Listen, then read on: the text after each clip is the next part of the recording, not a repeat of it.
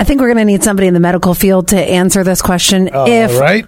I take a pee test, let's say we're doing drug testing here at the office.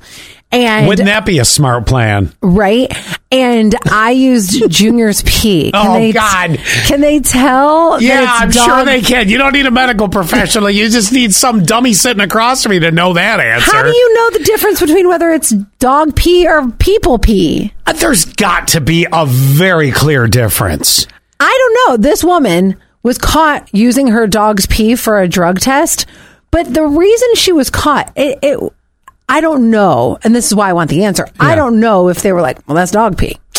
But it was caught before she submitted, and then she admitted, okay, it's my aunt's dog's pee.